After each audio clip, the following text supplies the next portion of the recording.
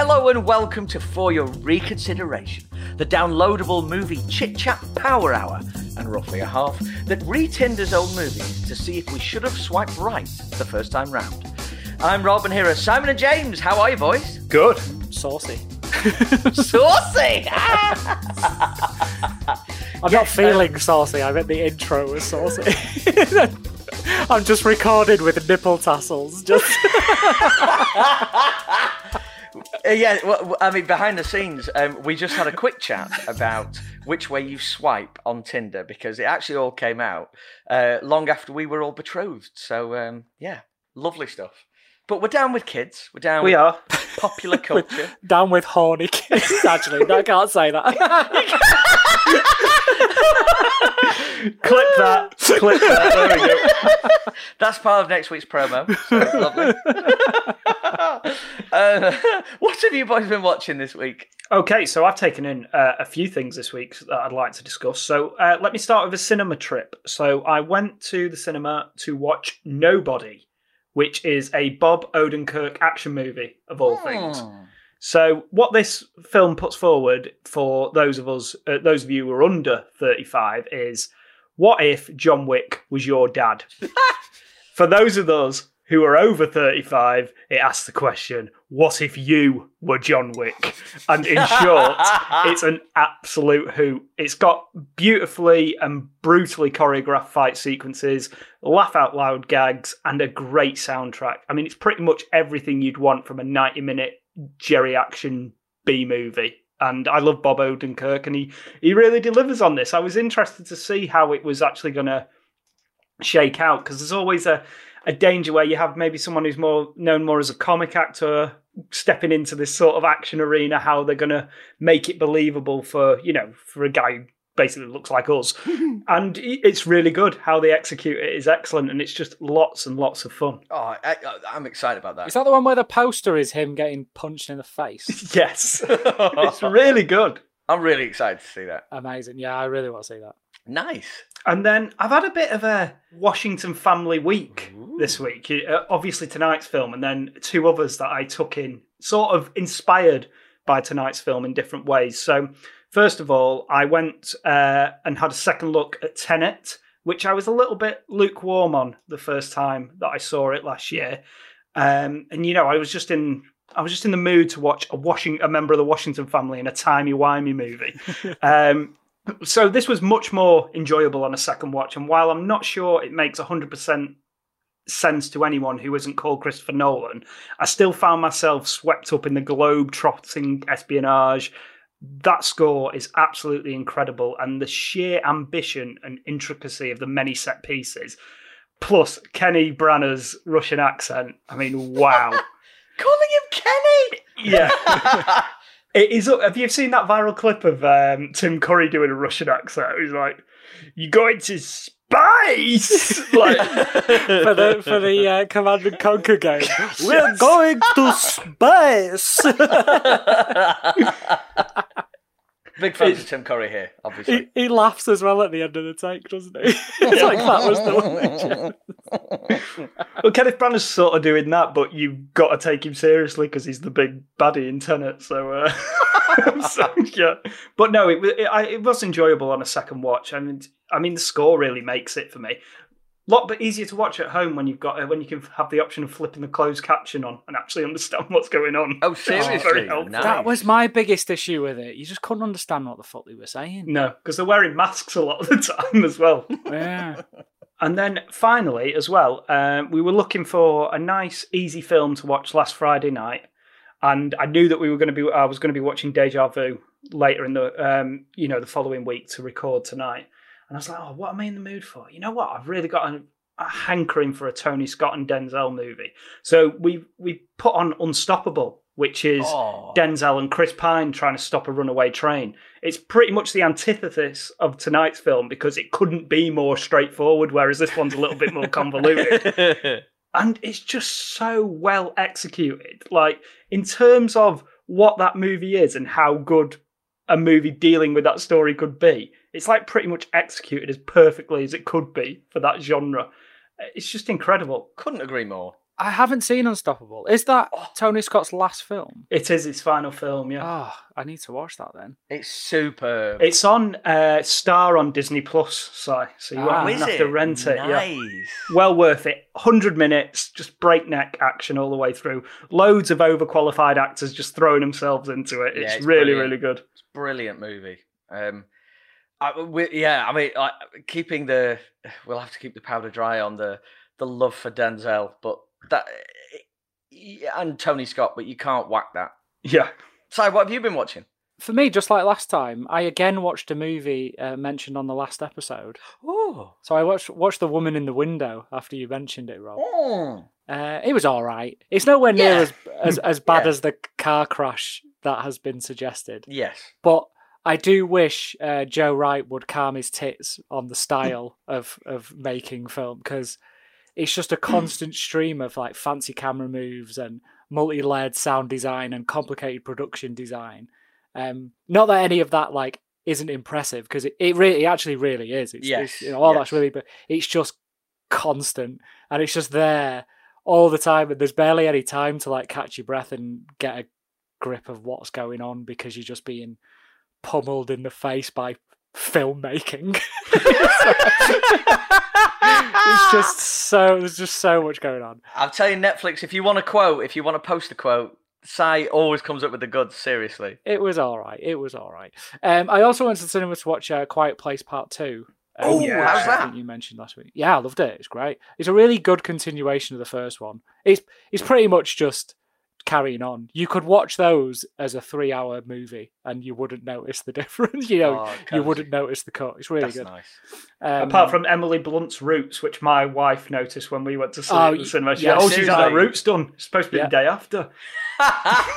My other half mentioned that as well and said her routine, her makeup routine and hair routine is on point for an apocalypse. I'm also watching, because I haven't watched that many films because work has been relentless this week, but I've been catching up with a lot of telly, and I've been watching Mayor of Easttown. So yeah, finger on the pulse, like well behind that, like really. Is it good? It's really good. Yeah, it's really, really good. We're running through it quite quick because I'm heading back home to Manchester this weekend, and I desperately need to finish it before I get home, because my dad will absolutely spoil the shit out of it as soon as I walk in the door. Like, he just loves to like accidentally spoil stuff. He'll be like, you'll go like, oh yeah, well, don't tell us anything, Dad. It's fine. Oh no, well, have you got to that bit where so-and-so dies? And you're like, well, no. So, in the last episode. Oh yeah. Just like, yeah, he loves doing stuff like that. So yeah, we need to watch it before we get there and see me dad. Brilliant, man. That's brilliant. But yes, it's very good. I highly recommend it. There's a lot of like, it's like a mix of a bunch of other sort of mystery local domestic detective stories. So, there's a bit of True Detective in there. There's a bit of Broadchurch, actually. It's nice. Kind of an American version of Broadchurch. Which they did, didn't they? They did do it. I never watched it. It was Nick Nolte in it. And David Tennant was in it as well. David Tennant was in it as him, but with an American accent. That's surely a pub quiz question. Money for all rope, that, isn't it? Just do the exact same thing again, but do it with an accent. Brilliant. And Skylar was yes, the Olivia Colman character, wasn't she? Skylar from Breaking Bad. Mm. But no, this is great, and Winslet's just unbelievable in it. She's so good. What about you, Rob? What have you been watching? Well, I've not managed to watch too much, but I did take in one movie, a Netflix original, actually. The kids came in and told me the name of it and said, well, it's movie night, we're watching this. So I misheard them. I thought we were going to watch the fabulous life story of a young Newcastle/Spurs star with flaxen hair, Ginola Holmes. But no. That is the worst dad joke I've ever heard. We watched Enola Holmes. Hello, I'm Enola Holmes. Yes, I'm going to talk through the fourth wall at you the entire length of this film. Sorry, that implies I didn't like it. I really liked it. So yeah, it was great. Really, really enjoyed it. The kids really enjoyed it. A little bit dark in places, but we like that. The kids watched Tremors recently. It's absolutely fine. So yeah, it was good. Really liked it. Millie Bobby Brown is going to be a massive superstar, isn't she? basically. She already is, isn't she? Yeah, she is. But I mean, like, she's going to have a hugely celebrated career. Cavill was great. Yeah, just really enjoyed it all. I wish I had something else to say, but it's been lots of that lad Ryan, Ryan's toy review on YouTube. I'm going to, unbox lollipops for 7 hours. Like, oh, jeez. 3 million views. Yeah. There's no justice, is there? His dad's like, you want another lollipop, Ryan? Gotta get that paper. How old is he, like 7? No, Ryan, in the ones we watched, he's like a little toddler. Like, he's got no clue what he's doing. So, yeah, it's quite crazy. I should start exploiting my son for financial gain, shouldn't I? And then, what I've noticed through watching sort of like different episodes throughout time of Ryan's toy review is that their house gets bigger and bigger and bigger. I wonder why. Yeah, the first episode was literally recorded in the back of the car. Yeah, suddenly. Interesting. But lads, I think, current events and circumstances outside of the podcast dictate that we really need to, we've warned this a few times, but I think it's time. We need a new regular feature. It's got beyond a joke, to be honest. This is exciting. Yeah. So we've touched on these things, but now, because it happens with such regularity, we have to make a great big deal of it. So this week is the first ever episode or incarnation of Irksome, Gatekeeping, Clickbait, Pretentious Article of the Week. And this week we've got, what do you know? The dude who smoked Shrek because he thought it was cool comes back with the backing of the Guardian newspaper and their film section that's supposed to be highbrow to decide to take on the hot take of Robin Hood, Prince of Thieves, 20 years later. Lads, did you read this? No, of course not. I didn't read it. I read the headline and was just fuming, so I just did not engage. What is going on? I mean, who does he think he's upsetting? He's 30 years old. But it's like the thing 30, where it goes yeah, like, sorry, I said 20 a minute, 30 years old. Yeah, it was somewhat like newsflash, guys. It's really not a good film, and you're like, yeah, no shit, we know it's not a good film. It's not the point. Alan Rickman in leather trousers. Kevin Costner doing his American Nottingham accent. Robin of Locksley. There's just, oh God. I don't care if nostalgia tints my glasses of watching that film. Surely that's the idea. Surely that's the idea, that nostalgia should tint the glasses. We're allowed to like stuff, Guardian. This dude, whatever your name is, I do know his name, I'm determined not to say it. We're allowed to like stuff. You don't have to just show up. Are you going to show up in 20 years' time and start slating 30 years' time? 30 years! It sounds so obscure, doesn't it? Are you just going to start? Is this a new thing for you? We're going to pick movies from the past that people like to ruin? Yeah, it seems to be a shtick, doesn't it? Because we obviously had the Shrek one, but then while that Robin Hood one was doing the rounds, someone highlighted a past one, which is, this is like total bullshit, really, was where he said Gladiator wasn't worthy of any of the Oscars it won. Oh. On the anniversary of Gladiator's like 20th anniversary or something, and he was like, this isn't as good as you remember. And it's like, fuck off, Gladiator's like a 5-star movie if ever there was a 5-star movie. Yeah. Do you know what this is going to end up in, though? This is going to end up like what we saw 1,000 times over at film school. People getting looked down the nose at and bullied because they like certain movies and the Guardian told them they shouldn't. That's what this is going to end up as. Yeah, it's very pompous and it's very strange. But again, it was the hot topic of the day, wasn't it, on Twitter? So they're obviously enjoying the notoriety of it. Yeah, and I think what those articles sort of either on purpose or in ignorance completely misrepresent is what cultural moments, particularly those two films, Gladiator and Prince of Thieves, they like swept the culture for that moment. I mean, with Prince of Thieves, you had the Bryan Adams song that was number one for like 3 months or something like that. It was a whole movement around that film, and yeah, I've watched it since, and it doesn't really hold up anymore. But I enjoyed it when I was a kid. I thought it was a of a cool film thing. of a film of that time, that was like fucking blew everyone's minds, didn't Yeah. it? What was going on? The POV camera on an arrow, for God's know. a flaming Yeah. arrow, for God's sake. That's just Incredible. I mean, That's but at just the same off his time, head. do you think Kevin Reynolds now sits here and goes like, "Oh, we changed the cinema game with that"? You know, like at the time he changed the blockbuster game, definitely. But like, it's not. He doesn't sit there thinking he's reinvented cinema with that. No. You know what I mean? Like, it's ridiculous. He's too busy chilling in the house, in the pool of the house that film bought him, basically. and all the happiness that he gave people with that movie. Yeah, people love that film. People love that film. Let them love it. It's my missus's favourite film. She's made me watch it about 15 times. It's so good, isn't it? She's got a T-shirt and everything. Absolutely loves They it. do T-shirts. I'm so glad, you know, and I'm sorry, lads. This is a new feature that we wish we didn't need, but it firmly is. So tune in next time for irksome, gatekeeping, clickbait, pretentious article of the week. Yeah, it's the hatchet Can't job on the hatchet job. Lovely stuff. Excellent. Yes, it is. I like it, James. That's the tagline. As if our feature needs a tagline. Love it. Yeah. But we've got one. Excellent. So we had a question this week, but it came from one of our listeners. Oh, it did. A long-time listener. What a legend. So yes, Rob, we had a question from long-time listener LJ Human on Twitter, and he wants me to put this question to you guys.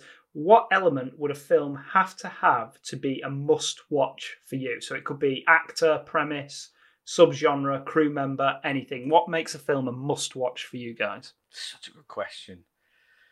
Si, do you have anything that springs to mind? I think there are sort of like many sort of creative factors which make up what I would deem a must-watch movie in terms of like the craft. So like whether it be that like a good script or a solid cast or a good director, you know, there's all those names who I would always, you know, be a must-watch for me personally. But I think as like a general one, or like the one big thing defining factor for me would be a crew, I guess, not necessarily the director, but a whole team of making a film to have a sense of adventure with the film they're making.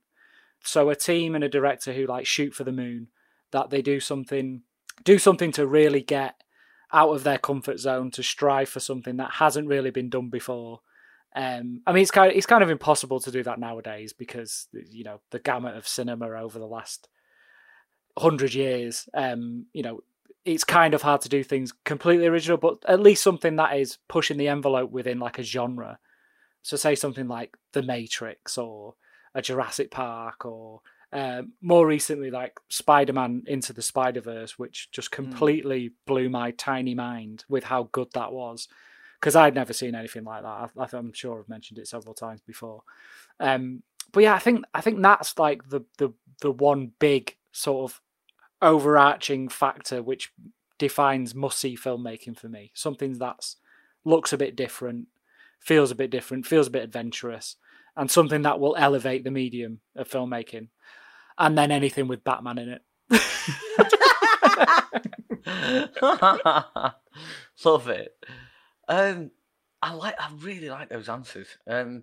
For me, it's I want a trailer and a promotional campaign to pose a huge what if question to me that I can't not think about and need answering. You know, like Independence Day did. You know, like a really slick campaign that poses a giant question. What if this happened? And what if these were the actors who were going to, you know, partake in a story on that? That would be hugely for me. Must see. An Indiana Jones film is another one. But also original content. Yeah. I don't want to see an adaptation of something. And this feels really weird because obviously I'd love any of my books to experience an adaptation. But the marketplace is just so saturated with stuff that's been done before, whether it be in words or whether it would be in moving images. It's like so much has been done before, and you see like old series being re-greenlit constantly, you know, that kind of thing. A lot, or rebooted. That's what I mean. So an original thing asking me a what if question really gets me excited. Yeah, I think those are the real ones for me, actually. I think that's where my head would be at the moment. That's a good one.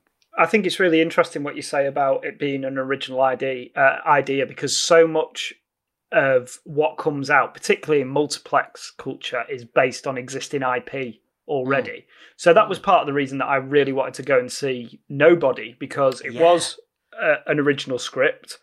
And also another thing I always look for is the first thing I always look at when anything comes out is the director. Do I know the director's work? Is it a director that I like? If it is one of my top 50 guys, then I'm going, basically. Yeah. If not, if it's not the director, then I'll look at the star and what they're potentially doing in that movie. So again, we take Nobody as an example. Bob Odenkirk, love him in Breaking Bad and Better Call Saul, doing a 90-minute action movie. It's like, I'm going to go and see that, and it's an original screenplay. It's not based on any previous material, and it's not the most original movie I've ever seen in my life, but it is its own thing essentially. Yeah, and so that's a recent example. But I always like to see a star. Sometimes some stars, like tonight's star, for instance, Denzel Washington, I'll watch him in anything. If Denzel's in the movie, I'm going to watch it. Same with Leonardo DiCaprio or Brad Pitt, Tom Cruise, just to see what he's going to be hanging off this week. So it comes down to those factors. But what I always like is when I see an actor that I like doing a genre that they wouldn't necessarily normally get involved in, or even a director doing a genre that they haven't done previously. So they'd be the things that jump out for me. Also, as well, we've maybe sometimes come across on this pod that we're anti-critic, which we're not at all. But if a critic that I trust, and I think it's always important for everyone who's interested in cinema to have the few critics that you trust their opinion, and if they're raving about a movie, then I'll go for it. Or in the case of Mark Commode, if it's a comedy and he says it's not funny, then it's a laugh riot, so it's time to go and watch it, basically. But I love Commode. He just, as he says himself, he has a tin ear for comedy. So they're my deciding factors if something becomes a must-watch. Amazing. Yeah, directors is a big one, isn't it? Like I would always be pre-booking tickets for like the latest film from Denis Villeneuve. Wasn't ready.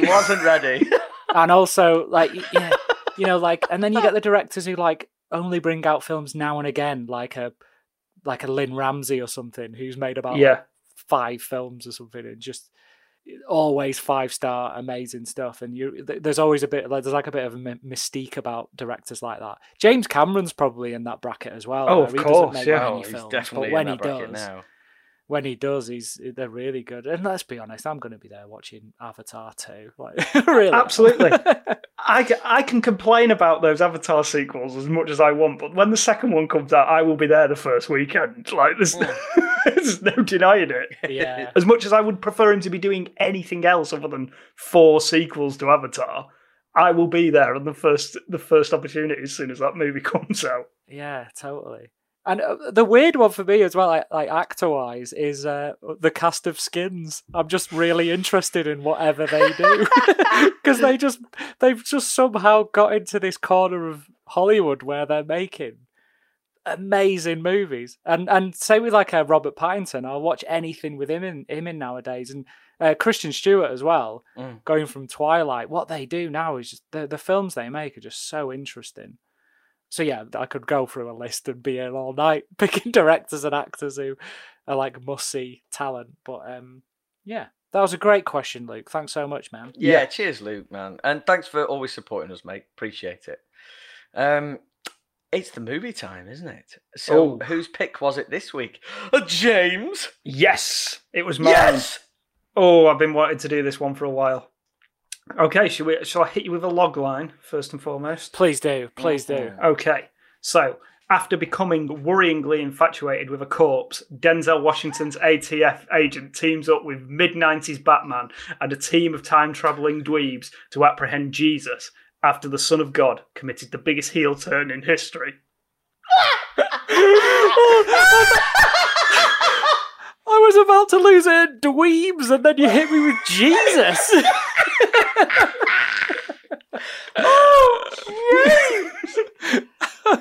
The film is the third Washington and Tony Scott collaboration and goes by the name of Deja Vu. Deja Vu. Deja Vu. Deja Vu. It's not called Echo. Roll that trailer. You think you know what's coming? You don't have a clue. You don't have a clue. It's a phenomenon known as déjà vu. It's a phenomenon known as déjà vu.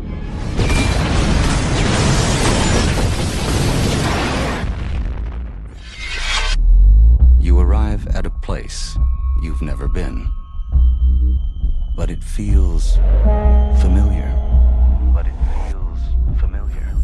You look into the face of a stranger, and you feel like you've known her all your life.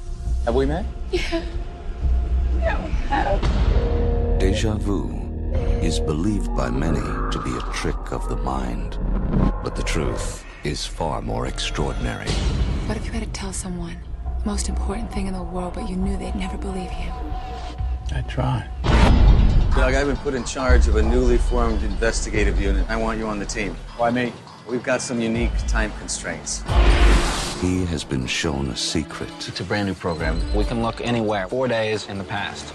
The government doesn't want you to know. This is not surveillance. This is the actual past. Yes.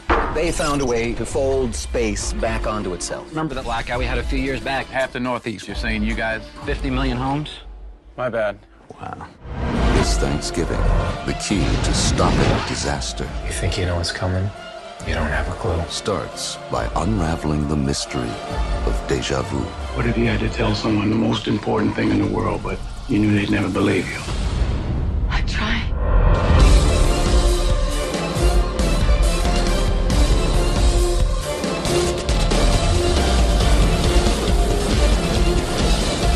I got it.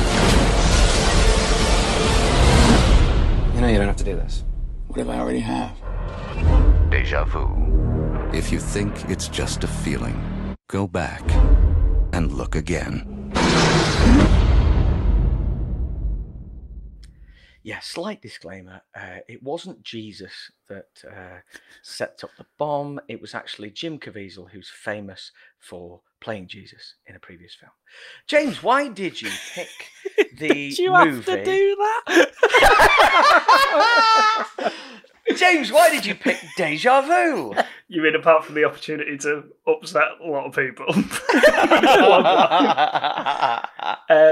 No, so the reason I picked this is Denzel Washington and Tony Scott is unironically one of my favourite director-star collaborations. They made 5 films together, and I've had a blast with all of them, with the slight exception of their taking of Pelham 1, 2, 3 remake. Back in the day, I think on episode 15, we covered Man on Fire, and I've always felt that Déjà Vu is very much a stylistic sequel to that film, so it's very much a continuation of the visual style that Scott sort of brought out in Man on Fire, and in my view, it is well deserving of a second look. Nice. Apt with the film title itself. Oh, yes.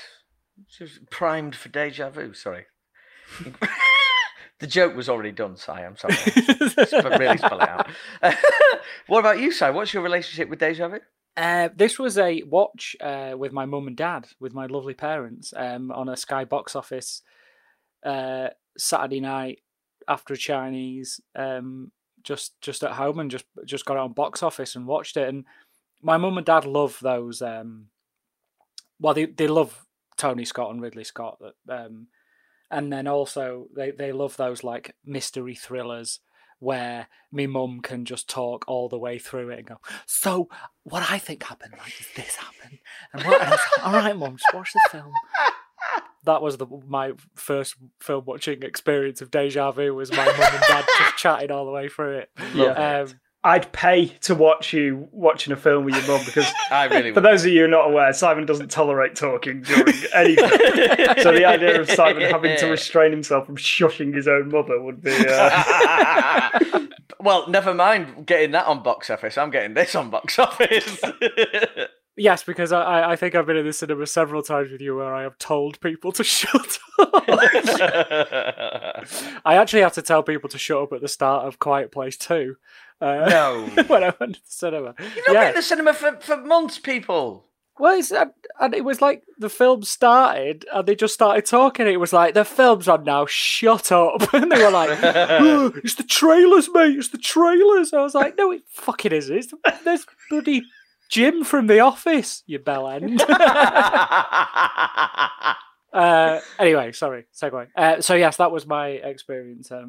But I remember really enjoying it. It was a perfect watch for that sort of evening with the parentals.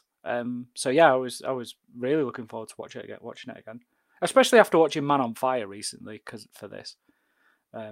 Yeah. My relationship is just really, really simple with this one. Like, saw the trailer, saw it was Denzel, saw it was Tony Scott, saw the beautiful cinematography in the trailer. I want to go and watch this. Did go and watch it. Went with our Pod Dojo brother and Really 007 podcast host Mr. Thomas Pickup, TJP Gray, on Twitter, and we just had an absolute blast. This was in the cinema when it came out in 2006. It was just a perfect cinema going experience. Just like edge of your seat, loads of wonder, loads of excitement, loads of satisfaction. Going home super happy. Yeah, it was just brilliant. I've watched it maybe 2 or 3 times since then, and every time, those same sentiments have arisen. So yeah, super strong relationship with this. Wonderful. Yeah, but it must qualify. I'm dumbfounded. James, numerically, does it qualify? No. So, Denzel is on a very good run at this stage. He'd won an Oscar a few years previous for Training Day. Obviously, Man on Fire was a hit as well. So this one premiered in New York City on November 20th, 2006, 2 days before its wide release in all of the United States and Canada. In the US, the film opened at the number 3 spot and made $20.5 million in that first weekend.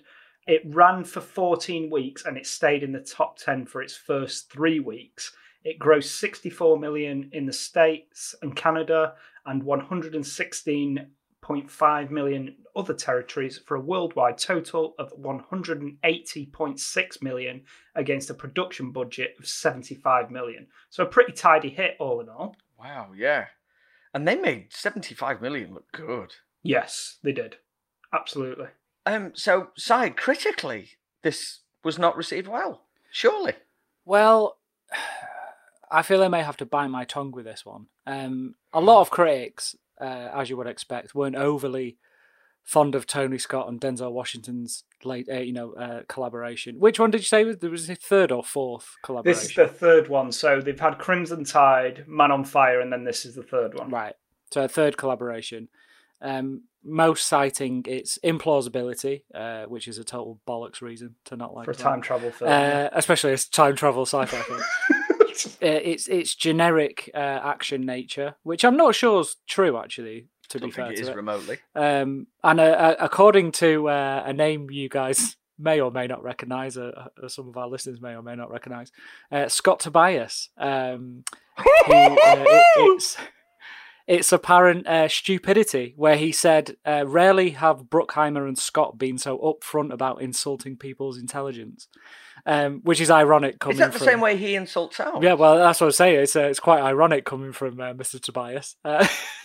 Good me. So, incidentally, there were some positive reviews, with a lot of love for its visual flamboyance, exhilarating action set pieces, and entertainment value, with Anton Bitel, I don't know if I'm saying that right, of Film 4 saying, like its protagonist, you may find yourself wanting to see it more than once to appreciate how everything fits together, which earns Deja Vu the status of a classic, at least for the future. So I think that was quite a prophetic review, I think. And there was a really great review from Kenneth Turan in the LA Times, who said, What is interesting is not how little sense Deja Vu makes, but how little that matters. If you want your films to add up logically, you're welcome to take your calculator somewhere else. But if you do, you will be missing out on some first-class genre fun. Oh, I hear you. Yeah. I hear you, buddy. But yeah, so reviews like this weren't massively abundant, which led to a 56% on Rotten Tomatoes, meaning that's why it qualifies class as rotten, and a 59 on Metacritic.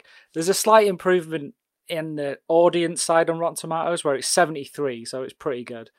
Interestingly, it's 5.7 on Metacritic, so lower than the critic score there. That's a weird one. Yeah, really weird one. And then Letterboxd is a really solid 3.2. Nice. With people like Jake Rosenberg, who gave it 4 stars and said, a high-concept time travel mystery with a meta angle on how context affects our perception of projected images in motion, all with a humanistic core. Tony Scott had what Michael Bay wants. Which I love that line. That's really a great line, isn't it? But yeah, it mixed bag. Mainly negative on the critical, but the positive reviews were very positive. I think it did quite well in Empire as well. I think it may have got 4 on Empire. Nice. But yeah, that's really interesting. If I may go to bat for the critics ever so slightly, because they're not the only ones who were mixed on this movie. So Terry Rossio, who is one of the screenwriters, was so disillusioned with the film he's never seen it. I don't know how you can be disillusioned with it if you haven't watched it. So basically, he says him and his script writing partner, they wrote a plot that was airtight, but in Scott's hand, the finished product is now filled with plot holes. That's something a screenwriter would say, though, to be fair. Yes. And Tony Scott, also admitted he did a mediocre job directing the film, but he blamed that on the 19-week production schedule, which wasn't as long as he wanted. Well, I heard that I heard a couple of things here. So I'll go back to the screenplay first. That this was one of the most expensive screenplays ever bought. At $4.5 million. That's a lot of gajongas. I mean, I don't give a shit what they do with that if they give me $4.5 million. Yeah. I would tell him, you can go and make a Bohemian Las Vegas fairy story for that kind of money. You can do whatever you like. But the other one is, I always knew it was going to be a stretch to try and remember 2 things at once. The production schedule. Yes, was massively shortened by Hurricane Katrina, wasn't it? Yes. They had to move locations, didn't they? Because I believe they started prepping and then the hurricane hit, and obviously that shut the production down, and then they're obviously shooting towards a release window, aren't they? And then they picked up production again once it was safe to do so. And then obviously that truncated the actual production at the time to actually shoot the film. Just on topic of location, what is the spiritual FYR sibling of this film? Oh, it's Hard Target. Hard Target. Yes, it is! You legends, you both knew it immediately. Yeah. When he goes to catch up with the villain later on in the movie, I was absolutely devastated that Uncle Duvet didn't come rolling out from behind the shack. Bounding past on his horse. Outstanding.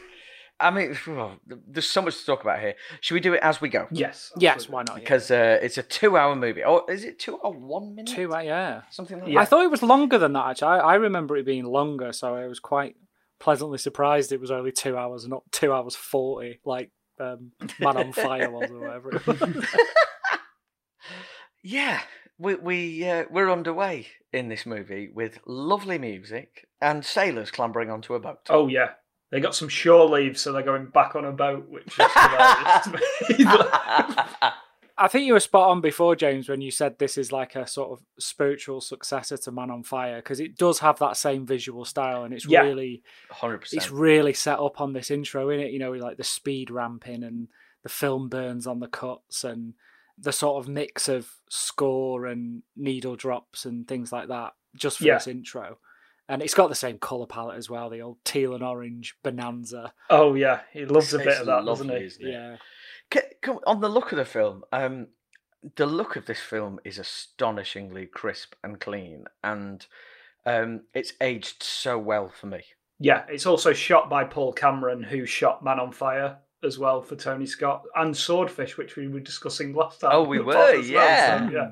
Lovely. A very proficient cinematographer there, and obviously works well with Tony Scott. But yeah, I always thought that when I was watching this last night, I thought it was a pretty good marriage of two Tony Scott visual styles. So I thought it was a real good amalgamation of Enemy of the State, the Will Smith film, the surveillance movie, and Man on Fire, and he seems to mash them two really well together for the visuals in this film. Yeah, the Enemy of the State thing never actually crossed my mind, but it's so obvious now you've mentioned it. Yeah, you're right. You're absolutely right. Totally Because right. that's got that timeless, clean quality to it as well. Yeah, and loads of it's in a control room and then using surveillance, although it's past surveillance, isn't it? When we find out later on that he's actually looking into the past, but it has a lot of the... Basically, we just went, that was a good movie, bring them together. And it makes a good movie. It's so nice to watch. Truthfully, lads, when I sat down to watch this last night, I thought, right, I've cleared some schedule today so that I can finish maybe an hour and a half of it. So I'm going to watch half an hour last night, and I sat there and watched the whole thing. Yeah, because it's that immersive and that nice to watch, really nice to watch, and we're sort of intercutting between someone finding the bomb and young families and stuff on the boat, and it's all very harrowing. This is 5 years after 9/11. Yeah, it is, yeah. I felt like that was super bold for, the American Hollywood juggernaut, even though it's Tony Scott, who's British. And to do it, to set it in New Orleans as well, which has just had its own devastating disaster, and then to just explode a humongous boat on the river. Yeah, which apparently is real. They did that. It's an incredible explosion. It's just a real 90s blow up that everything in its sight. And apparently it's the biggest stunt ever filmed in New Orleans. And yeah, that boat went up. They absolutely rigged that thing and it went sky high. It was only later on that I read that they'd done it for real, because I put in my notes here, well, they did that great with CGI. It was that, it was such a great explosion. And that, it felt like a seismic level, a terrorist atrocity, didn't it? Yeah. Which I think therefore from that point, the story leans on that a lot, because it's such an awful event. And if it was just I don't want to say small thing, because any loss of life is bad loss of life. But the fact that so many people died in this monster event lends so much gravity to what transpires later on. Oh yeah, absolutely. It's got a similar sort of vibe to Die Hard with a Vengeance opening sequence, hasn't it? Where it's like hot town, summer in the city. Because there's all that sort of going on. I think it's the Beach Boys, isn't it? That song when the guy finds the bomb. I mean, you get a bit of a hint it's going to blow up in this one. You don't in Die with a Vengeance. But yeah, all that's just punctured by this humongous explosion. Yeah. All the moving parts for this, not just the opening bit, but all the bit that comes after that. So when all the cops are there investigating, you've got loads of boats, pulling out the ferry from the bottom of the water. You've got helicopters everywhere. There's just cars everywhere. There's hundreds of people everywhere. This is a big production. This is a full-scale production for this movie. They really did not cut corners with it. And this would have looked so a if all this had been done CG as well. Oh, yeah. The effort that they went to. I can't see, truthfully, a visual effect in this movie that I have any quibbles with.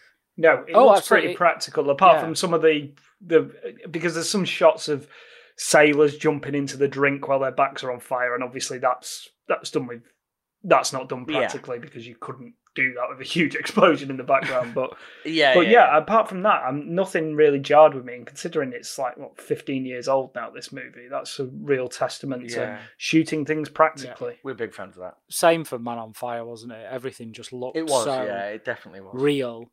And I think that's part of the reason why this film works so much, is just how real it feels.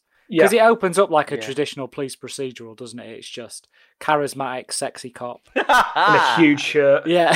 How big is that shirt? It's like a tent. I do love it. He comes in with slow-mo JCVD. This is always very slow-mo. Is this another a slow-mo intro of a main character that's happened in New Orleans before? Well, he didn't get as many as JCVD, did he? No, he didn't. He got 3 or 4. He only got one. But it's so great, and obviously, so much of this movie hinges on Denzel's commitment and application to it, and he goes with it. He makes everything so effortlessly Moorish and believable. Like, I want to watch him. I want to watch what he's doing now. I want to watch where this investigation goes, but I want to watch the scenes he's in. He's brilliant. He's just the best. For me, he's like my favourite sort of A-list star in terms of anything that he's in, he can make you buy into it. And, you know, he's not just a movie star as well. He can really act as well. You know, he's won a couple of Oscars. He can do real highbrow drama as well. And he can turn his hand, you know, to action and to thrillers.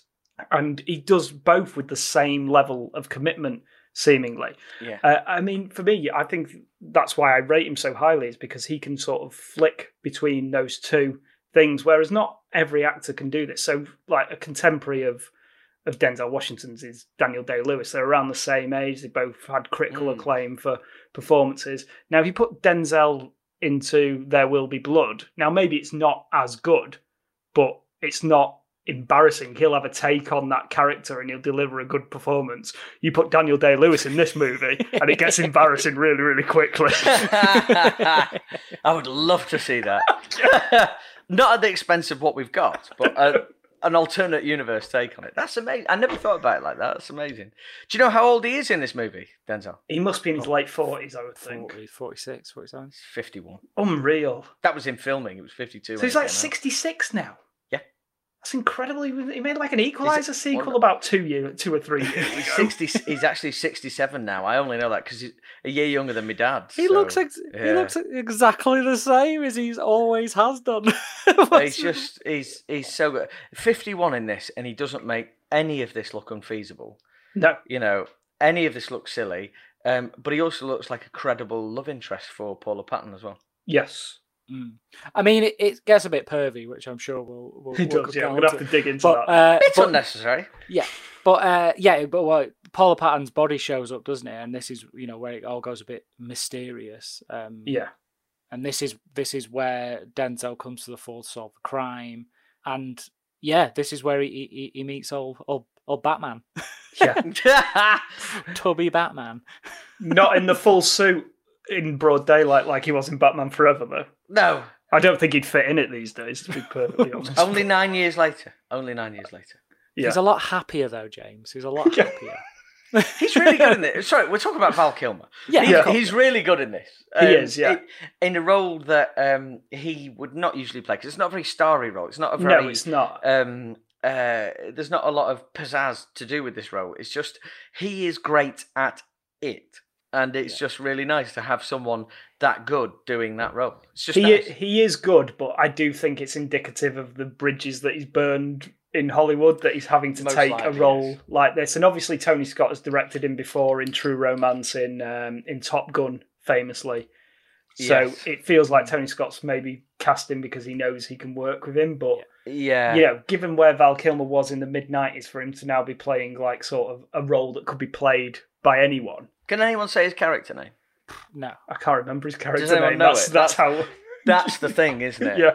He's just an FBI dude, isn't he? Well, he's sort of like the connection between Denzel's ATF agent, Doug Carlin, and the sci-fi element of the film, isn't it? Very much so. He's towed that line so perfectly.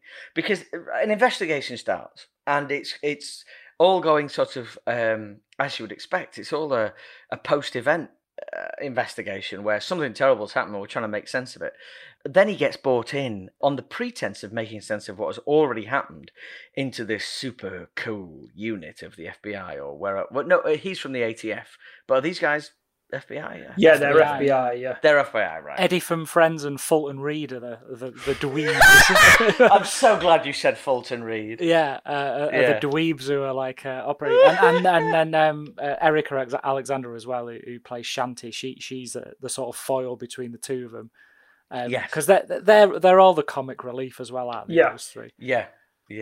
And again, it's another good throwback to Enemy of the State, because what he did in that movie is he got a load of recognisable character actors to come in and play all the tech guys who were in the vans and stuff like that. He had like Jack Black and Scott Kahn and people like that rolling around in the van keeping her eye on Will Smith. Was it not like was Jamie Kennedy not one of them as well? Yeah, yeah. Everybody. Seth Green was one of them. Like just proper comedy character actors. Yeah, and he does that here with it, and then almost as soon as basically Denzel is notified about Paula Patton's body having washed up on the shore, and it looks like she's been in the explosion. But then when he goes to the coroner and they're about to begin the autopsy, he realizes that she'd had duct tape over her mouth and that her fingers had been cut off rather than blown off by shrapnel. So she'd actually been murdered before the event itself. And it's kind of creepy because he sort of fancies her, even though... Well, yeah, dead. because and you've got this lovely little plonky romantic score as he looks into her dead eyes, cold dead eyes, and you're like, "All right, mate." It's very strange. I wonder. I mean, I know you're dead and all, but forever, Megan. It's a good thing the coroner's there. To be honest. Yeah, I think it probably is.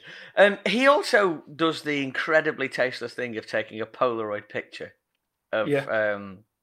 The body. And for his investigations, Robert. Well, then he goes to the dad and then says, "I'm so sorry, I've got this." Yeah. And he's forced to identify her from a photograph from an autopsy table. She's not helpful. Full disclosure here, I don't like negatives. I really don't like them, but I struggled with the dad here. He seemed more upset that she hadn't picked him up from the airport like she was supposed to. He mentions it like 5 times, like, well, I had to get a cab from O'Hare. You know, like... I have showed you a Polaroid, mate. She is dead. What a massive inconvenience. Your daughter's dead, mate. Well, you know, cost me $45, that was. But yeah, he's sort of infatuated by her, isn't he? He is, yes. He is. And he understands that it's a murder, so obviously that gets his police brain working, and then he gets drafted into this squad by Val Kilmer and Captain Pike, Bruce Greenwood. Yes, yeah. Yeah. And then they start showing him all this surveillance footage that they have, which they claim is from satellites, and they can do one continuous take of 4 days and 6 hours earlier.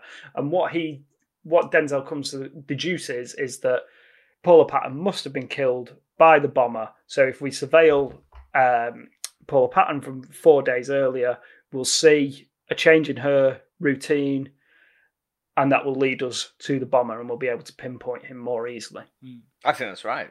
Yeah, no, they did. Yeah. Reading the reviews, the sort of concept behind all this is what people had a problem with. Yes, it's preposterous in the sense that it's a massive infringement on privacy, but it just makes for a really great tool to tell the story and to get Denzel to solve this crime for this woman he's now infatuated with, and he wants to save her, doesn't he? That's his sort of main. Obviously, he wants to solve the crime of who the murderer is, but he also wants to save her as much as solve the crime. Yeah. Yes. Bit unprofessional, but you know that he fancies her so much. All them other cases on my caseload are just going to sit to the side for a bit. I've got this past one with someone who's already dead, but she was dead fit. Yeah. So gonna... the film sort of sets up that if it was one of us who'd washed up on the shore, then then basically Denzel wouldn't be interested in investigating it. Yeah. I need to have dreamy eyes like Paula Patton. Dreamy dead eyes, yeah. But it's like the tool they do, you know, in this little room with all the scanning. It's like the live video version of the Blade Runner photo scanner thing, isn't it? Where you can. Yeah.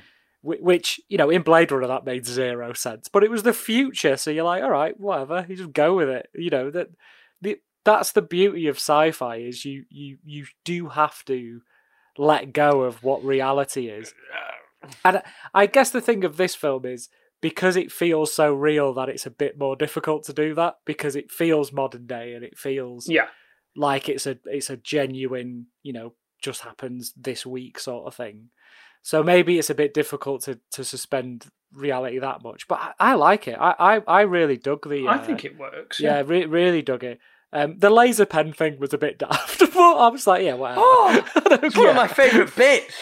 I absolutely love that. But I totally agree with you. Like, if you're gonna go to a movie, go to the cinema, right? You're watching a story that's made up. Okay. Yeah. So you're already suspending belief.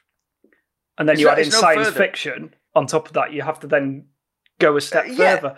I don't go into a time travel film, any time travel film, expecting plausibility. It's not possible. It's literally impossible to travel I'm through not, time. Yeah, I'm not here to grade this.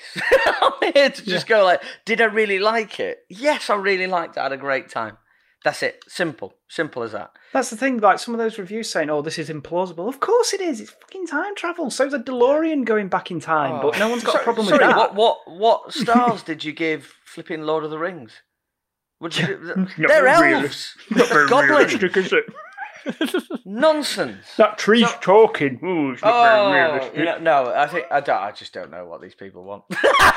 But we already know that anyway. Because Denzel suspects it's a bit more than just cameras and fancy tech, doesn't he? Yeah. When he gets his laser pen out, and they bring Denzel into the rabbit hole, don't they, of what this tech is, and it's this real time travel. It's like a telescope into the past or something like that. They invented it by accident, didn't they? They did. Basically. Which I like how they just go, yeah, it was just completely by accident. We were trying to do this, and then this happened. Surely so many of the greatest science experiments, science discoveries of all time were by accident. Yeah. So, why not? The only people who are going to complain about this leap in logic here are people who've been told, it's a police procedural film.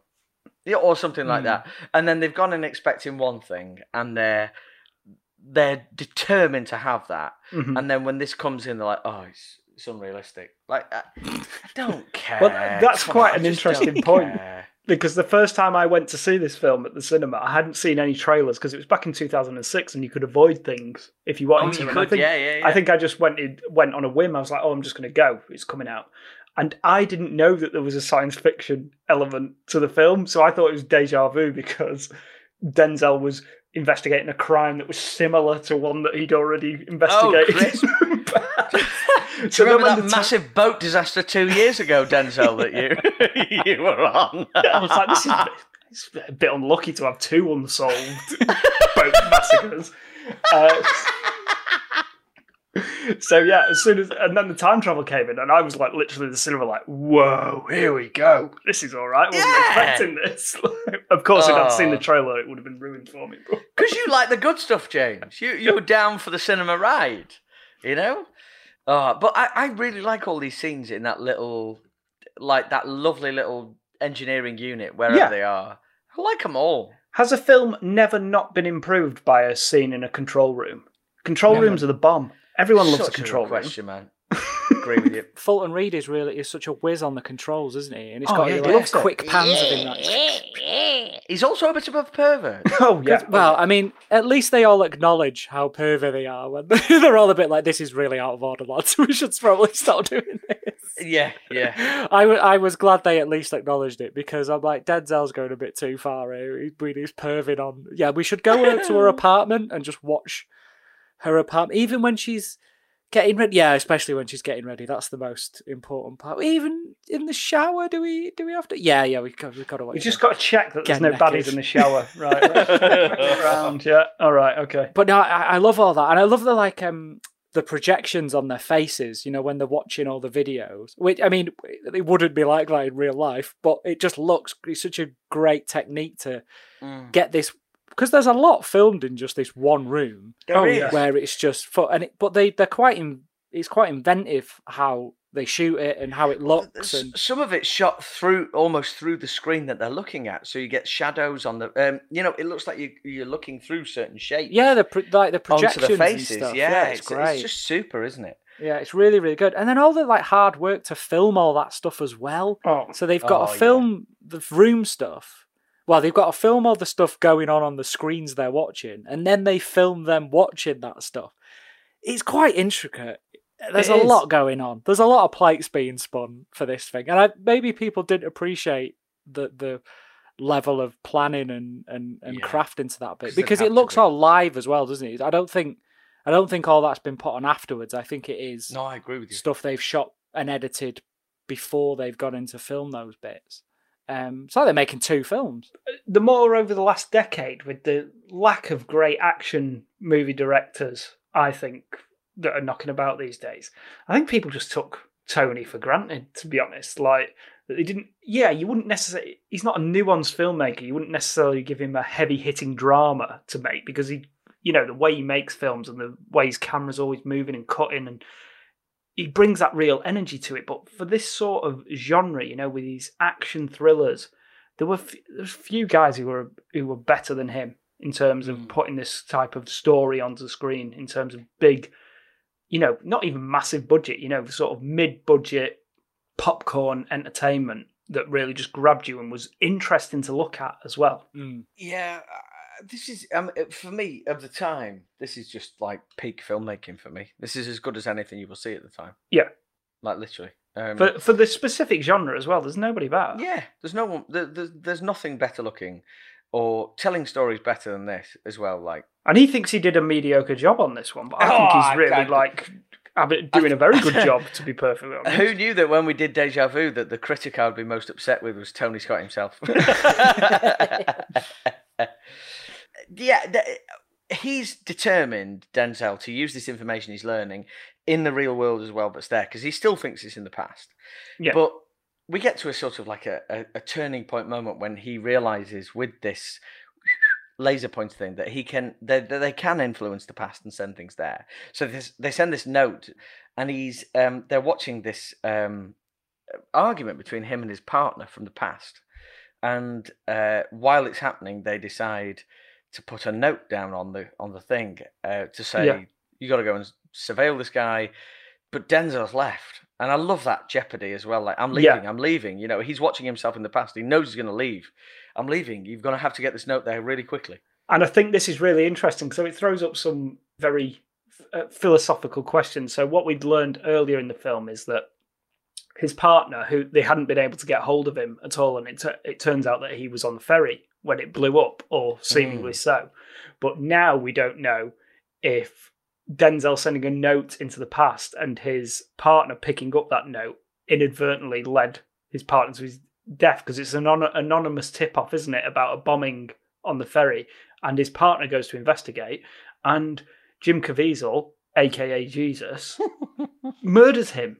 So Denzel doesn't know if he caused that murder in the first place. And that's the thing what really spins me out about this. It's like, are they watching something which is always predetermined,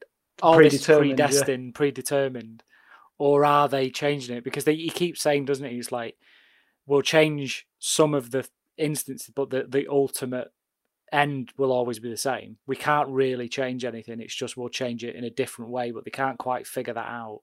And there's all these little bits throughout the film which sort of hint whether this was all predetermined anyway, and you're just sort of filling that prophecy as you go by thinking you're changing all. You meddling in the past is ultimately what changed all those things. Which is all time travel films have that sort of weird problems with it, don't you? The paradoxes. The paradoxes, and people would say are plot holes, but it's like, no, they're not. They're all explained. I think all these things which people would deem as plot holes are perfectly gets away explained. with it, to be honest. Yeah, I think you do have to. You have to have a degree of like blagging it when you're doing a time travel movie, because it's so complicated. Flipping it, of course so you do. complicated. Of course you do. I mean, I tell you, this film attacks it in a much more cohesive way than possibly Time Cop did a few episodes back. So, but it's like, as you say, it's like a poison chalice doing a time travel thing. You can't get it right because people like say, "Oh no, the science isn't real." Like, the science is unproven. Doesn't mean a thing. Doesn't mean a thing what you say about the science here. So as long as you can come up with a narrative that works and a story that's compelling enough, and it makes enough sense for you to enjoy the story, why quibble? Let's just. I mean, and this is the thing. Of course, there are things hanging over, and I love that suggestion that you can't. That everyone's destinies are preordained in a way. You can't alter them, can't change them. There's something very romantic and exciting in a filmic sense to think that you can change them. Yes. So I love the fact that he couldn't change his partner's destiny, but he could definitely change Paula Patton's. Of course we can change Paula Patton's. Of course we can. Definitely. Because we might be able to. He's got to try. Forever He's America. definitely got to try. Well, in that scenario, he has the motivation of a raging erection that's going to get him over the line. Difficult to run though. Yeah. It's the pants. It's the pleat in the pants. He does like a pair of slacks, doesn't he? He does like baggy slacks. All his clothes are really baggy. And no, doesn't he go to the Great Outdoors to buy his clothes? Buys a series of tents. That's clothes. Yeah, so the bit that I think that which follows neatly on from here that most people get upset about, if you're not going along with this movie, you're not going to go along with this bit, is when the lovely goggles come out. Oh, fantastic! Yeah, yeah. I mean, I'm all down with it. I'm there, but if they can't get a signal and he can jump in a Humvee, yeah, and drive off. And it's, I'm only borrowing your Humvee. And he can drive off, and it's got like, it can map it and view it through the goggles that are in the front seat. Yeah. So much invention. What an incredible idea. Yeah, what an incredible idea. Like, it's so great. Daft for sure, but daft as balls, man. But Love like, it. right, so this movie's been in a room essentially for ages, right? Yeah. We need to get out into the real world. We need to get out into, so let's find a way. This movie is endlessly inventive. Yeah. Tony's got to shoot a car chase, right? So how does he up the ante? So basically, because they're watching footage from 4 days and 6 hours beforehand, Denzel's just witnessed his partner get shot in the past, okay, by the bomber. The bomber leaves the scene in a car. He's going outside of the area that they can surveil.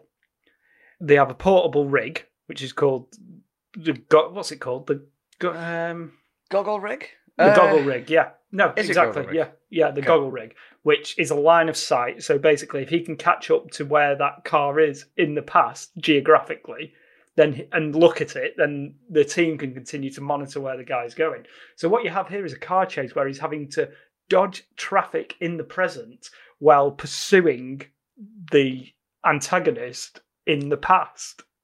It's just brilliantly well done. It's so well executed. It really is. So good. And at night as well. So he's in the day, isn't he? And I think this is why they have such a specific time of 4 days and 6 hours. So they could have it as a night and day car chase. That makes perfect sense. Just to be like, we need to make it look a bit better. So and that's why they did the 6 hours. It's like, fine by me. Such a great idea. Yeah. Totally agree. But I really like that arbitrary amount though, because it's like if you were discovering stuff, it's like, if you are on the forefront of science, like whatever numbers you get given back, like, oh, so that's what they are. Oh, well, we just work with those then. Like that's it. Like the absolute arbitrariness of discovery. I love it. And the car chase is wicked. Absolutely wicked. He's very fortunate throughout it many times. Yeah, I hope he didn't kill anyone. He gets hit by an articulated lorry at one point. He's absolutely fine. It's a brilliant shot, though, when the lorry is bearing down on him and he's looking at the suspect in his... Yeah. It's a brilliant bit of filmmaking. It's super filmmaking in this sequence. And again, it's just testament to Denzel, because there's not many actors who'd be able to pull off a car chase wearing that stupid helmet. But he's like, but he himself knows he's like, all right, I'm going to wear this thing now, and okay, and that kind of thing, and he's just gone with it. You just root for him all the time, don't you? Just completely invested in what he is and what he's doing. 100%. Well, from there, he's involved in all sorts of road traffic incidents. Yeah, gets in trouble, and we I mean, like to paraphrase to a degree, we end up at a point where he can't do anything more, but he believes that he can get in there. And they have this sort of like thinly veiled phone call, which is like with him and Val Kilmer, like, I can get in there kind of thing, can I go in there, that sort of thing. Into the contraption that they sent the note back in. Yeah, like, I'm up for human trials, basically. Send me back in time. I can save her. Yeah. Yeah. No, not the 500 people on the boat, just her. Yeah. Just, yeah. Obviously, just her. The 500 people would be a bonus, not the other way around. Forever Mackin'. They catch Caviezel and he just admits everything, doesn't he? So Denzel's like, right, he knows what's going to happen. That's it. Yeah. That's the trigger for it, isn't it? He wants to take the risk because you get an idea that there's nothing really going on in Denzel's life. He's a local guy, isn't he? Yeah. And then they mention that all he's got is his job. He doesn't really have any family or anything like that. So he can make this sacrifice, I think, for the job and for this dead woman he's fallen in love with. Weird guy.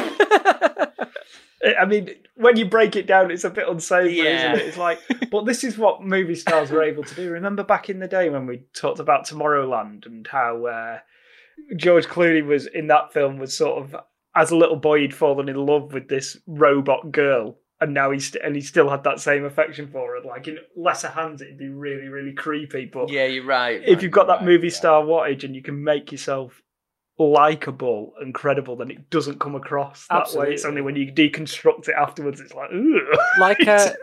like Jack Black in School of Rock as well. Exactly. What he does is horrendous, but you let him go because he's Jack Black. It's like, what a funny guy. Absolutely.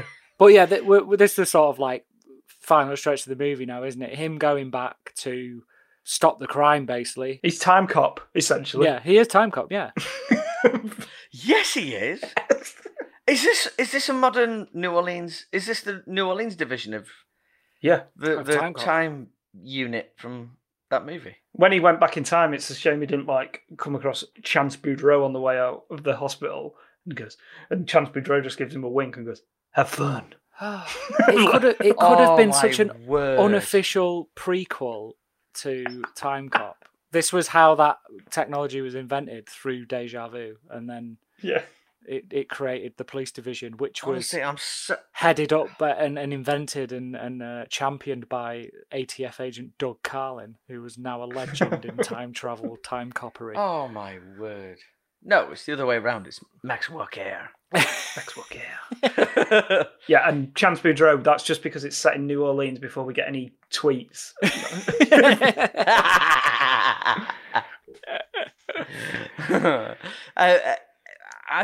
This race against time stuff, I'm so all in for. By this point, it's just I'm not questioning anything. I know that it's all about a van. He's nicked. Sorry, Jesus has nicked his van, not the real Jesus. Let's make that perfectly clear. Jesus has nicked his...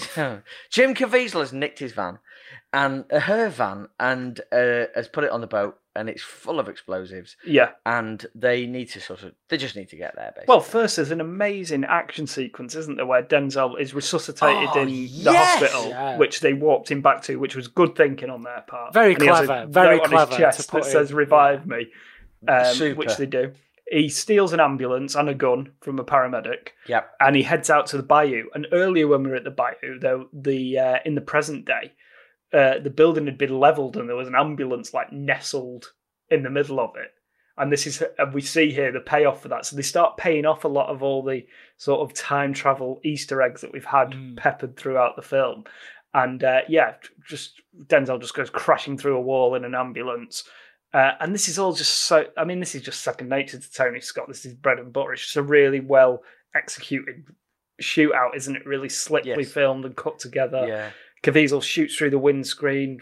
Denzel takes a slug in the shoulder. Caviezel gets away, but he manages to save Paula Patton. And then she's not fully trusting of her because he seems to know exactly who she is and what she's been doing and blah, blah, blah. So she thinks he might be the person who abducted her in the first place. But obviously it's just because he's been watching her obsessively for the last 3 days.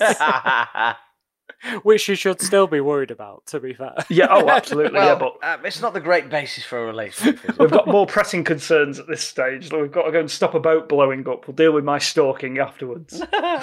After he saves her life, in the sort of past, present, wherever we are, they go back to her apartment. Yeah. Which is weird because he's already been there before in the eyes of Fulton Reed. Yes, absolutely. Anyway, she's naturally suspicious because he's acting all sketchy and he knows a lot about her, so she pulls a gun on him, naturally. Which I don't blame her for in the least. Not really. I haven't seen Paula Patton in anything for a long time. You know, she was in obviously Mission Impossible, Ghost Protocol, wasn't she? And then she wasn't back for the sequels to that one.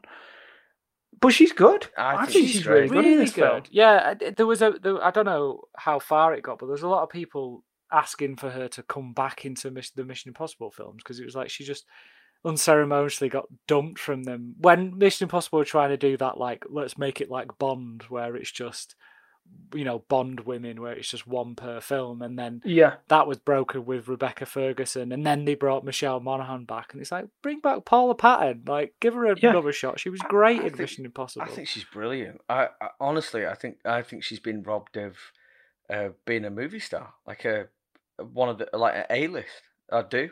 Seriously. Yeah. I think she's that good in this. I think she did a few projects that maybe didn't do so well, because isn't she in the Warcraft film as well? Isn't she one of the goblins or something in that? She is in the Warcraft. And obviously, you know, I like Duncan Jones, but I don't think that film did very well at the box office or critically. I'll be very surprised if that film doesn't come to our shores, at some point, because I've not seen it, but I know that loads of people absolutely love it. I started to watch it and fell asleep. So don't know if that says something bad about the film or me just being an old man. I'm not too sure. But yeah, she's excellent in this, and she's really likable. And even though, from Denzel's point of view, it's all a bit creepy, you get the sense of why he would be so infatuated with her. Because not only is she striking, she seems like a good person. She's a really nice, normal person with nice characteristics and attributes and goals and personality. I mean, very selfish of her to not pick up her dad when she's too busy dying. Dead. Very selfish. A character flaw he's still yet to let her go from. Still yet to forgive.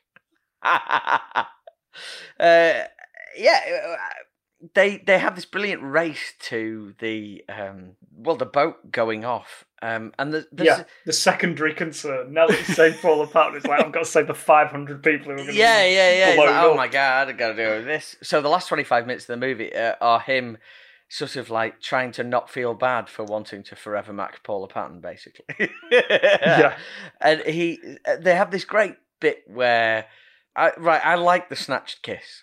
I really like the little kiss. Yeah. It's not a giant mac. It's a little sneaked. We shouldn't. I don't know why we have this connection, but we do. Kiss. Which is great. Well, he does. I don't know about hers. She's 30, he's 51. Just background information. Yeah, but he looks 40, so it's sort of... I hope I look like him in 2 years when I hit 40. Flipping it. And yeah, basically, Caviezel sets up the bomb to go off, doesn't he? And then as he's leaving the crime scene, ready to watch the explosion from the bridge, he sees his car, which foolishly Denzel has driven to the crime scene. That tips him off that they're onto him. So he jumps back on the ferry, doesn't he? And then and then Paula Patton jumps on the ferry to warn Doug that Caviezel's going to be back and try and kill him. There's a brilliant shootout on the car deck below, and a really satisfying death as well, I thought, for Caviezel. Nice folding. He did his own stunts as well. He got fully hit by the car, which could have paralysed him, but he was fine doing it. I suppose he was Jesus, so... Well, he's been crucified. He's had worse days at the office. Hear me. You know, Mel Gibson was really whipping him. Were you guys surprised that this was a 12? Because even though it's not particularly graphic, there's some quite hefty themes in this. Like, I'm thinking, for instance, you know, when Larry, his partner, is murdered, he gets shot up, then he gets dragged to the bayou place, he gets gasoline poured over him, then he gets shot in the head. And also, as well, just some of the themes that he deals with in terms of the fact that Caviezel's character is pretty much he's a white supremacist, isn't he? Yes. Almost. He does like a Klan salute on the he does, yeah. when he's on the car deck, and he's a fundamentalist essentially. It just seems quite heady stuff for something that you could take your 8-year-old to say. Definitely. There's also a great big pile of unbagged bodies on the dock at one point. Yeah, it's extremely heavy going.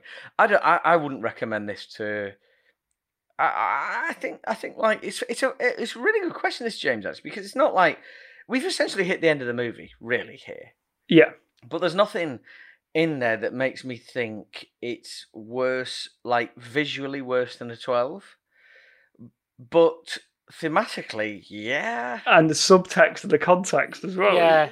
Especially when you consider that Denzel's trying to mack a dead woman, yeah. It's interesting. I mean, it's not. I don't think it's something like. I don't think if I was a 12-year-old, I would get much out of it. I'd be a bit confused, to be honest. And as a 12-year-old, I'd probably be going, like, well, that's a bit stupid, isn't it? Daft 12-year-old. Yeah, it's a really good point. At 12, I wouldn't know of what's made of this. I certainly, because I was watching JCVD and John Woo stuff at 12. Yeah. And this would have messed my head up. I wouldn't, I would have been like, whoa. It would have melted my brain. Back to the Future was hard enough for me. Yeah. We finished it, really, haven't we? Like, well, not really, because we have the biggest twist of all coming now. So, oh yeah. Basically, the bomb's still rigged to go, isn't it? So all they can do is drive it off the boat. So that's what they do. They drive it into the drink, and then Paula Patton is able to get out of the car.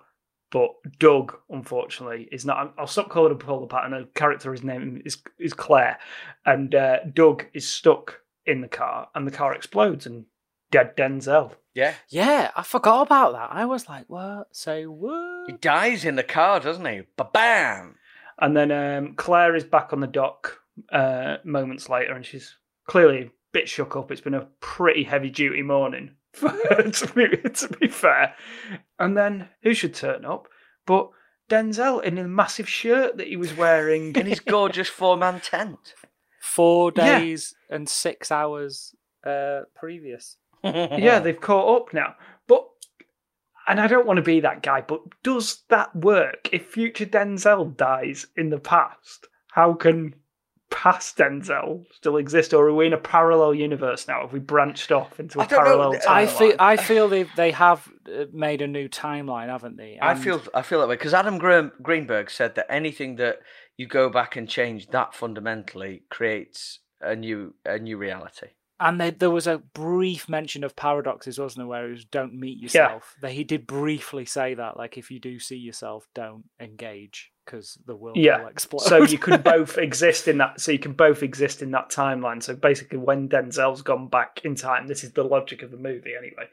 When he's gone back in time, he's existing within that plane. Basically, he's not affecting anything that happens to the other Denzel. They're not linked. It's sort of like he's jumped back into a parallel universe. Yes, because he hasn't come into Claire's life until after the event of the explosion, has he? So yeah, this is none of that is linked. So he's out of the circle of the machine where the machine can. But yes, I think that's what it is. But I was so relieved when he rocked up in his car. I was poor Denzel. I mean, that feels like a studio note. It's like we can't have Denzel dead at the end of the movie. This isn't Man on Fire, Tony. Like we can't do this twice. Can't keep killing him, Tony. Yeah, stop murdering Denzel, you bastard. We're paying millions for him. Don't keep killing him. Yeah, and anyway, they get in the car, and I'm all primed to do the Leonardo DiCaprio in Once Upon a Time in Hollywood meme where you point at the screen where he's going to say the title of the movie. But he doesn't because he's a really good actor and he just expresses it with a look and that movie star wattage smile, and he's like, nah, and then they drive off and that's it. We're done. Yeah. Little does he know that he saved her life moments earlier. No. Best bits, fellas. What you got? Oh, so I've got to bring up the goggle rig. So we talked about it earlier. So I just think that car chase is really well executed. And the reason that I knew it was working so well for me. So I was sat downstairs watching it on my TV downstairs. And I've got a half decent sound system. So I'm really engrossed in it, really enjoyed it. And then all of a sudden I hear this voice behind me like, what are you watching? Anyway, my son has got out of bed. This is like 9:30 at night, yeah. He's got out of bed, right? I haven't heard him at all. He's got out of bed and he's come down the stairs, right? Come down the stairs, not heard him come down. Totally engrossed in the movie. Opened the living room door and he stood behind me. So anyway, he's like, what sort of car is that? And he's asking loads of questions. He's like, oh, right, well, it's a Hummer and that's Denzel and he's got a thing that can make him see back in time. And anyway, he sat and watched that car chase with me for for the duration. And then I sent him back to bed. But yeah, that was it. And he enjoyed it and I enjoyed it. And yeah, that scene was working so well for me that I didn't even hear him coming down the stairs or coming into the front room. Oh, it's so great, man. And for a lot of people, that will be the jump the shark moment in the film. Yeah, but no, I was completely engrossed by it. I love it, man. Si, what about you? Oh, same car chase. I mean, I didn't have a son come down and have a lovely father-son moment with me. I was just on my own watching it. But it's just so good, and it's just a really good. I mean, I completely forgot about this whole sequence, and me I too. just thought it was a really good idea, executed really well, and there's a similar sort of time-bending car chase in Tenet with Washington Jr. Yeah, and I think this is better. To be honest, it's just so well done how it's this it's two car chases going on at the same time in the same space but different. Yeah. And I just think it's done so well and it's so clever. As preposterous as it may be, I just love it. I thought it was really good. Oh, sound. Yeah, I'd forgotten about it too. So when it arrived, I was thrilled with it. I'm going to go back to a very small star power moment, and it's when Denzel arrives at the police station after this has all happened, very early in the film, and he asks where the coffee pot is. Oh, yeah. I tell you what, the way he rattles off that exposition. It's brilliant, isn't it? It just is brilliant. And it's just like, he's a movie star, this fella. Yeah. He could read the phone book and you'd be completely gripped by him. He's just rattling off like a load of crime scene stuff, and then he's just sort of lightly bantering all the various head honchos while they decide whose jurisdiction it is and whose case it is, essentially. And and then where's the coffee pot? Great, you're absolutely right. And then the guy tells him, he goes, he is in charge. It's just really well done. It's amazing, isn't it? I love that whole sequence. It's charisma on tap, isn't it? It's just unreal. It really is. Yeah, it really, really is. And it's just like, I really like a nice dialogue scene. Yeah. That's a really nice dialogue scene. Essentially. So, James, you'll go last, as is per our custom, because it was your pick. Si, Deja Vu, for your reconsideration. I'm a bit on. No, I'm not 100%. Honestly, I was so ill then for a second. Okay, yeah, 100%. We've said it a couple of times that Tony Scott was hugely unappreciated when he was with us, and I think this film is the sort of epitome of that.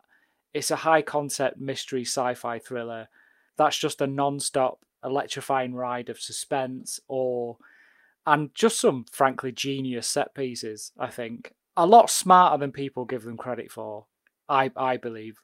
Denzel is as charismatic as ever, giving hope to all of us carrying a bit of lockdown timber around the waist with his baggy shirts and massive slacks. He is 51, so I'll give him the benefit of the doubt. But Scott manages to weave a quite complicated premise into a hugely entertaining 2 hours. While there are grumbles about its apparent stupidity, Scott Tobias, which I completely disagree with, I just think it's a great film. There's one point in my notes where I've just wrote, this film is very, very good.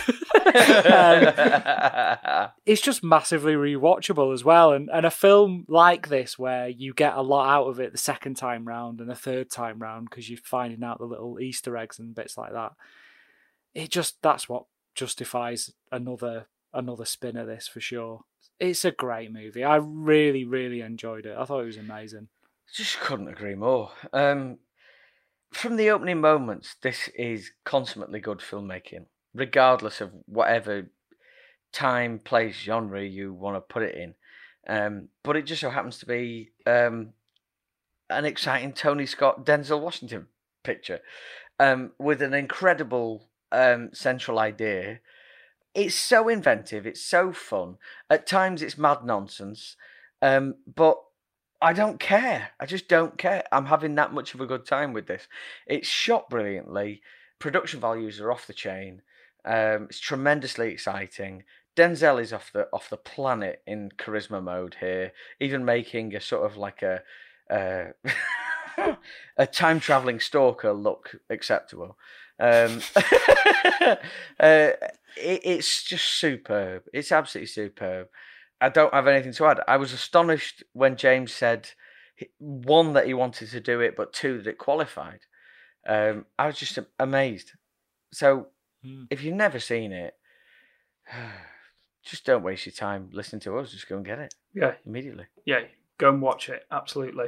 I mean, I don't have a lot to add to that, guys. I mean, it's just a good time at the movies, isn't it? It's really, really well done. Brilliant sort of popcorn entertainment. I think what works in its favour as well is it is a little bit tricky. You've got to pay attention to it, but it doesn't get too bogged down in convoluted time travel lore. It keeps it quite simple. So if you are paying attention, it's pretty easy to follow. It's quite linear in its, in the way that it's presented. And yeah, it's just, for me, it's elevated above sort of standard genre fare thanks to a committed and easy to root for performance from Denzel, slick set pieces, and arresting visuals from the late Tony Scott. Really engrossing popcorn flick that is definitely worth a look if you haven't seen it before. And if you have seen it before, not seen it for a while, go and give it another look for sure. Yeah, it's aged very, very well. It really has. I mean, you will look at this and it's clean as a whistle looking at this.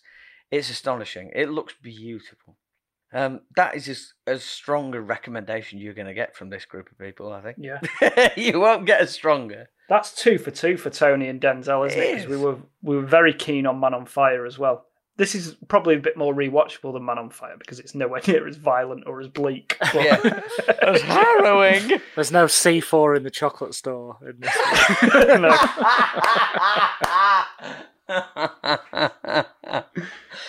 No, well, there definitely isn't. I'm sure there's a giveaway in there somewhere. Everyone pile in for C4 in the chocolate store. That's not a good giveaway. Everyone, thank you so much for joining us. It's been superb. Next time we're going to be, we're not going to be discussing anything of ours. We're going to be doing a listener request. Yes. Based on sequels. Absolutely. So we have done some first or second installments in some franchises previously, and we haven't got round to looking at the films that followed on after those. So if you head over to Twitter and follow us at FYR Film Pod, you can get involved in the poll and help us pick what we're going to look at next. So the options are going to be Teenage Mutant Ninja Turtles 2, Secret of the Ooze, Blade 2, National Treasure, Book of Secrets, and I said maybe Predators. I don't think it strictly qualifies, but it's the follow-on from Predator 2, and I think it's been kind of forgotten, so we can probably squeeze that in there. What do you think? I think it's permissible. Yeah. Lads, if you had to pick one of them, what would you want? We've not seen jolly old Saint Nick for a while, have we? Sigh. I don't know. Vanilla Ice. Do Go Ninja, Go. I mean, that'll be satisfying. I mean, I can watch that in my spare time. I mean, the thing is, my dad took me to see that film, so I don't think I've seen it since I was a child. So I want to put myself in his position while watching that and what he must have been thinking during that movie. So yeah, anyway, we'll be throwing that up on the Twitter after this episode comes out. Today, if you're listening to the episode. So head over there and get your votes in. Lovely stuff. Nice. Thank you very much for listening, everyone. James and Si, thank you, as always. What a brilliant... Thank you, Rob. Thank you. No, give over. Thank you. We'll take this outside. Thank you. Please chat to us, FYR Film Pod on Twitter. We'll see you next time for some gorgeous poll action. I mean, you decide. Sequel action. Yeah, whatever it is you want. Let us know. We'll do it. See you next time. Stay safe. Thanks for everything. Bye. Bye-bye. Bye. Go Ninja, go Ninja, go Ninja. Oh, right. That's like, what is that? Like baiting the water. That's like ground bait. That's chumming the water. Gonna need a bigger boat for all the votes you're gonna get. All 43 of them. Be a good number. Yeah.